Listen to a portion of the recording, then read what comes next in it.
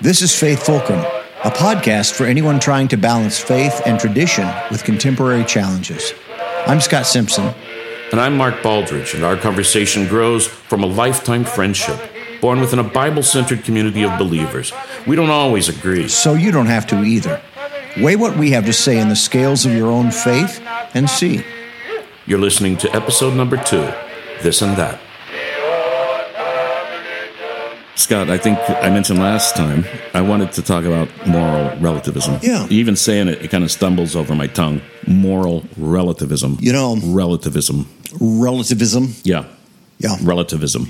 Well, it's one of those things. I have a visceral, long-learned response to that. To what? Just moral relativism. Relativism? Yeah. It's wishy-washy. Ah, yes, you know? Right. Wishy-washy. Mm-hmm. It's like what you do if you just really want to do what you want to do. You're right. I think that's the reputation it has. I think so, yeah. Maybe I'm being provocative by saying I'm an advocate of moral relativism. I was, I think, 15. Mm-hmm. Preacher said, well, that's moral relativism. And I didn't know what he meant by that, but I knew I liked the sound of it. As you know, as a youth, I was very into spirituality, Christianity, and scriptures. I would say I'm less devout today. I was a big fan of theories about the human mind and theories about the origin of the universe, and I was a big fan of Albert Einstein. Yes, I remember that, and specifically relativity. Relativism. Yes. Relativity. Yeah, that's right. Right. There's something that makes us want an absolutism. Yeah. To say, okay, this is the way it is. No matter where you're standing, this is the way it is. If you're traveling at light speed on a train, yeah. That's what I want to talk about, and I have a couple of verses I want to look at. It's in Mark 10. Sure. The setup is the Pharisees have shown up with another little trick for Jesus. In the Gospels, this is like a running joke. Yeah. Right? Let's catch him. He's popular right now. Let's trip him up publicly. They operated on similar turf. I think. Yeah, and they were vying for the same audience. So they say, "What do you think about divorce?" Mm-hmm. And Jesus says, "Moses gave you divorce because your hearts were hard. But I say," and then he goes on. But he's not interpreting Moses. He's correcting him. Mm-hmm. Yeah. What's your reading of that passage? This is a pattern that Jesus does. He takes something that was part of the law that they're looking at very mechanically in the realm of what you do, what you can do or what you can't do, and he moves it over to the realm of the heart. So that what he changes it into is, if you lust after a woman, you've already committed adultery. That seems to me the salient part. Would you go ahead and read what he says? Do you have the verse up there? Yeah, I've got it right here. Some Pharisees came and tested him by asking, is it lawful for a man to divorce his wife? Well, what did Moses command you? He replied, which is one thing I always like. He asked them to just tell him. Yeah. They said, Moses permitted a man to write a certificate of divorce and send her away. It was because your hearts were hard that Moses wrote you this law, Jesus replied. This is a running gag in the Gospels. The Pharisees show up, they're going to trick Jesus. Another running gag, a very similar style, but a kind of inversion, is when Peter doesn't get it. You know those? Yeah. Jesus will say something, and Peter will say, "It's because we brought no bread," or something. Jesus will be like, "No, you're totally not getting it." Right? I think these stories exist for a reason. He doesn't interpret Moses in a new way. He corrects Moses, right? And then later on, he just dusts them off. This is the punchline of this joke every time. Jesus knows better than the Pharisees, right? It reminds me of the woman caught in adultery, right? Yeah. That's in John 8. They say, here we caught this woman in adultery, what should we do? And you know what the law says. Yeah. She should be put to death. We should put her to death right here on the public street. And what's so interesting is they go into this conversation with Jesus knowing the answer, and that's the trick. We know the answer. Everyone knows the answer. So we're going to ask you and see if you can give it. Well, they think he's soft. He's not going to say, "Yep, I'm going to cast the first stone." He says, "Okay, go ahead, but you start." And I want the person who's never sinned to be the one to start. And so. Right. After a while, the crowd thins. He says, even though the law says I should kill you now, even my own interpretation of the law says, well, I'm the one here without sin, so I should be the one to kill you. He is not going to obey that law. What do you make of the fact that his answer to her is, I don't condemn you? Right. I think you're hitting it right on the head. He is saying, I'm going to be the judge, not the law. Not God's law. I think as Christians, people might look at this and say, well, he is come to fulfill the law, as he says, and he's rewriting it. He's wheeling. He's dealing. It's all in flux. He's going to make it new. He's going to make everything new, including the law. And so it's himself that is the key element here. He's different from us. Yeah, and that's the point. And this is the tension. Okay, for me, when I was younger, this is the tension. It was told to me over and over, the model that I should be following. It's WWJD. What would Jesus do? That's what I should be doing. Okay, but then he does these things where we have to say, well, he gets to do that because he's the Messiah. Yeah.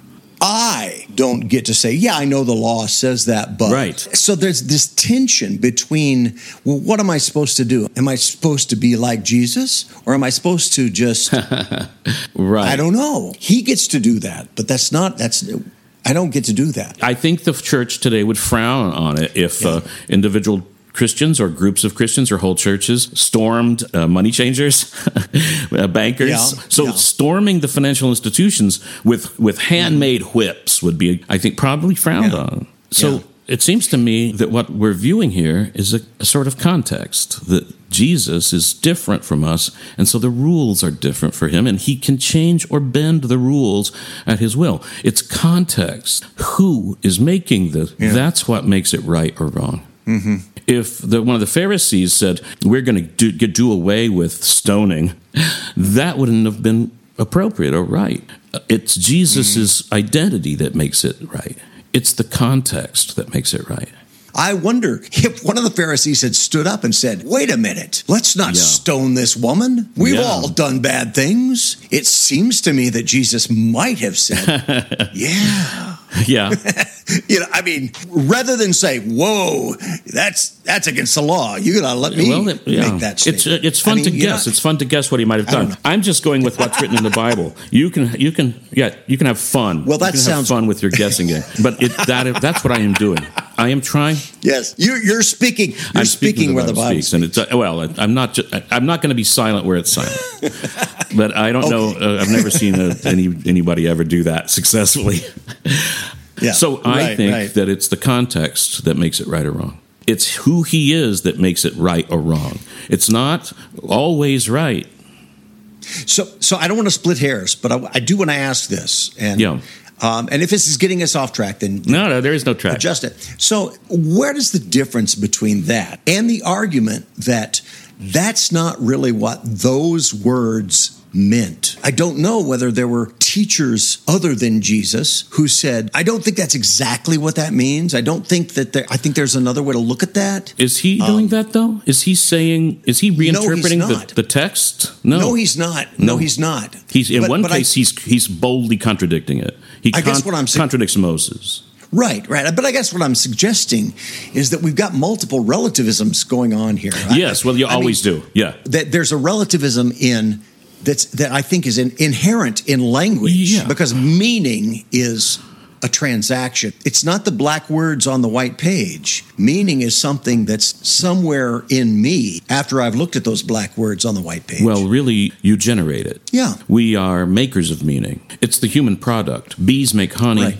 Human beings make meaning, right? And we make it out of everything, not just out of Scripture. We make it out of our observations of the universe, whether they're scientific or just anecdotal. Right. All meaning is not truth. A lie is a meaningful statement. So, isn't it clear that any meaning that I make out of anything, whether it be Scripture or the Constitution or my scientific data, any meaning that I make out of it is by its very nature relative. It's something that I made, but it might not be the exact same thing that you're going to make. You're exactly right, and that is actually where I'm headed. I mean, this is my point. Everything is relative to something else. Yeah. I'm not even sure you exist because I know all the things that I've taken in from you over all these years. I know those things. But my understanding of Mark is something that is hopelessly locked within me. Wow, that's so romantic.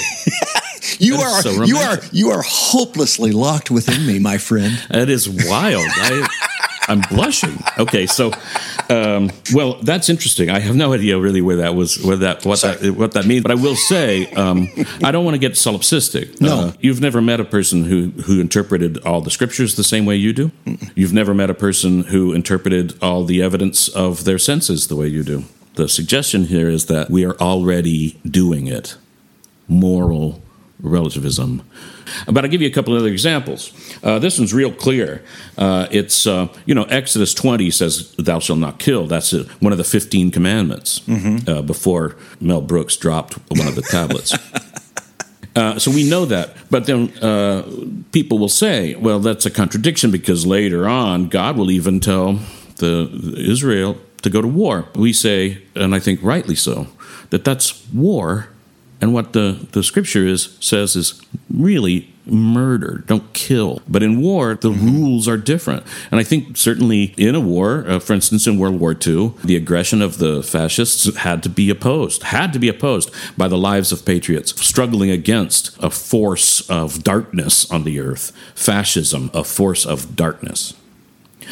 In Judges, in chapter 4, we have two women who are at peace. The scriptures are clear that they are not at war with the people who are warring nearby. And one of those warriors staggers away from the battle and asks them to hide him, to a place to lie down. He's asking for sanctuary, he's asking for asylum, and he's asking of people who are at peace with him. And they take him and they say, don't you worry your head one little bit. Come in here and lie down in the shade and we'll bring you a nice glass of lemonade. And he goes in there and lies down and they slam a tent peg through his head the minute he drifts off to sleep. And there's no sense that those women should now be taken out and stoned to death, because even though they're at peace with this guy, we're at war with him, Israel.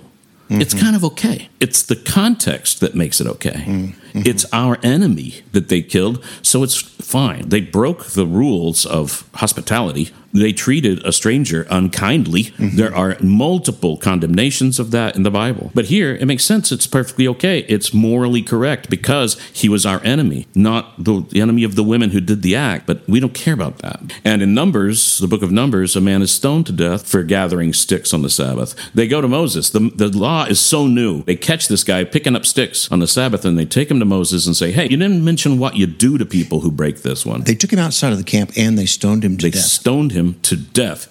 And it says, as the Lord commanded Moses. Yeah, Moses says it's got to be death. You can't have any infractions of this one.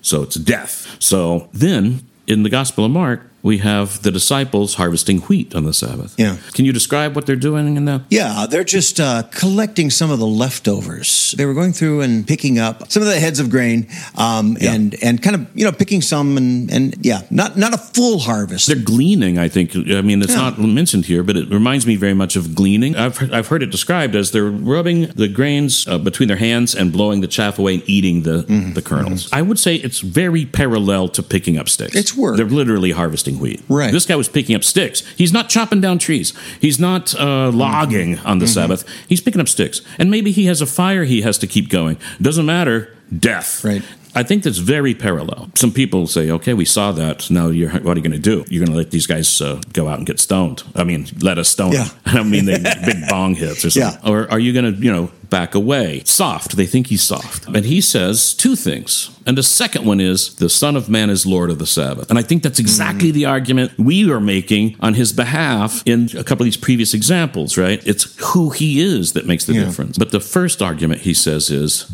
an interpretation. Yeah. It's what he doesn't do about divorce. He doesn't interpret the law differently for us. He contradicts it. And we have to just say, well, he can. But here he says, the Sabbath was made for man, not man for the Sabbath. And I'm going to just rephrase it as humanity. It's not the Sabbath that is the important thing here. He reinterprets it with I would say, and I'm just going to say this out loud once, with a liberal interpretation. If by liberal you mean allowing more things in, more possibilities, more interpretations, you're going away from concrete one-to-one relationships. The Bible says it, I buy it, so be it. He also does one other thing before that. Yeah. What's he do? He pulls out another scripture that's contradictory. Have you never read what David did when he and his companions were hungry and in need? Oh, yes. In the days of Abiathar, the high priest, he went into the house of God. They ate this consecrated bread that was only supposed to be eaten by the priest because David and his men were starving. The context is the rules are not always right. The context makes them right. He gives us an example, a counterexample, and he gives us an interpretation. He says, which of these weighs more, humanity or the Sabbath? And then he puts a period on it by saying, and I'm telling you now. If you don't understand, let me just say, I'm telling you something different. I know that there was also an idea in my growing up time, and I think it's called dispensationalism. Yes. That the God of the Old Testament has certain laws and certain rules and certain ways of doing things, which all quite often seem more brutal. Yeah. While the God represented in the New Testament, a different dispensation, says things like love your neighbor, but also even love your enemy, turn your cheek, things like that. And the way the way quite often this was explained to me was, it's like the guy behind the desk had a certain way of doing things in the Old Testament. When we moved into the New Testament, the guy behind the desk has shifted, and there's a different way there, which it seems to me is an attempt to change the nature of. It's a paradigm shift of some kind. Okay. I'm ready to entertain this hypothesis, right? That the universe has these kind of long-standing epochs, and you could say that there's one before the law is given. But if that's the case, so we have an epoch before Abraham, before the promise, and then we have the epoch of the promised land. And for the people living in it, they know that a promised land is coming. But when it gets there, they're not prepared for it.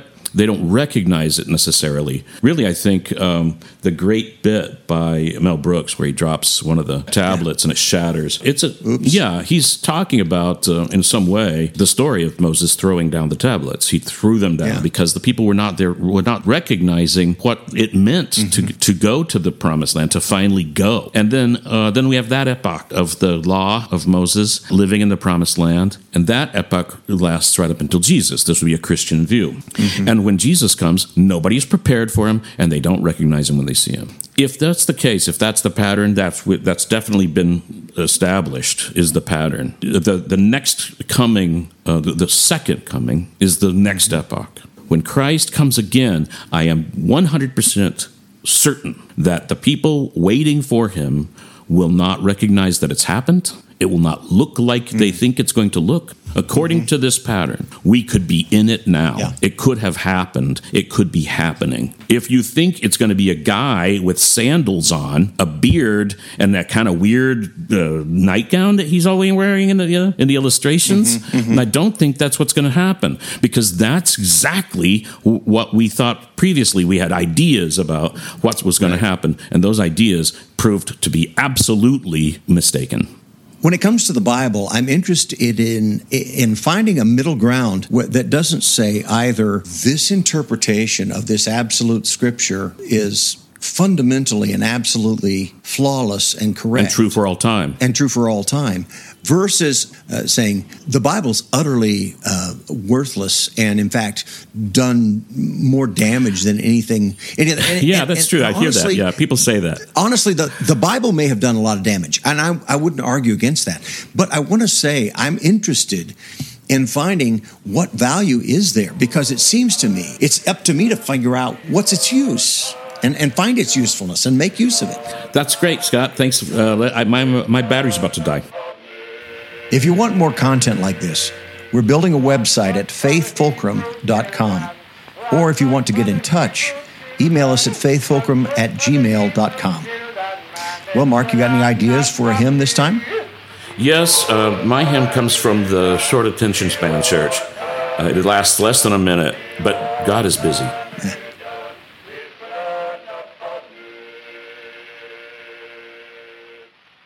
This don't exist without that. Context is king in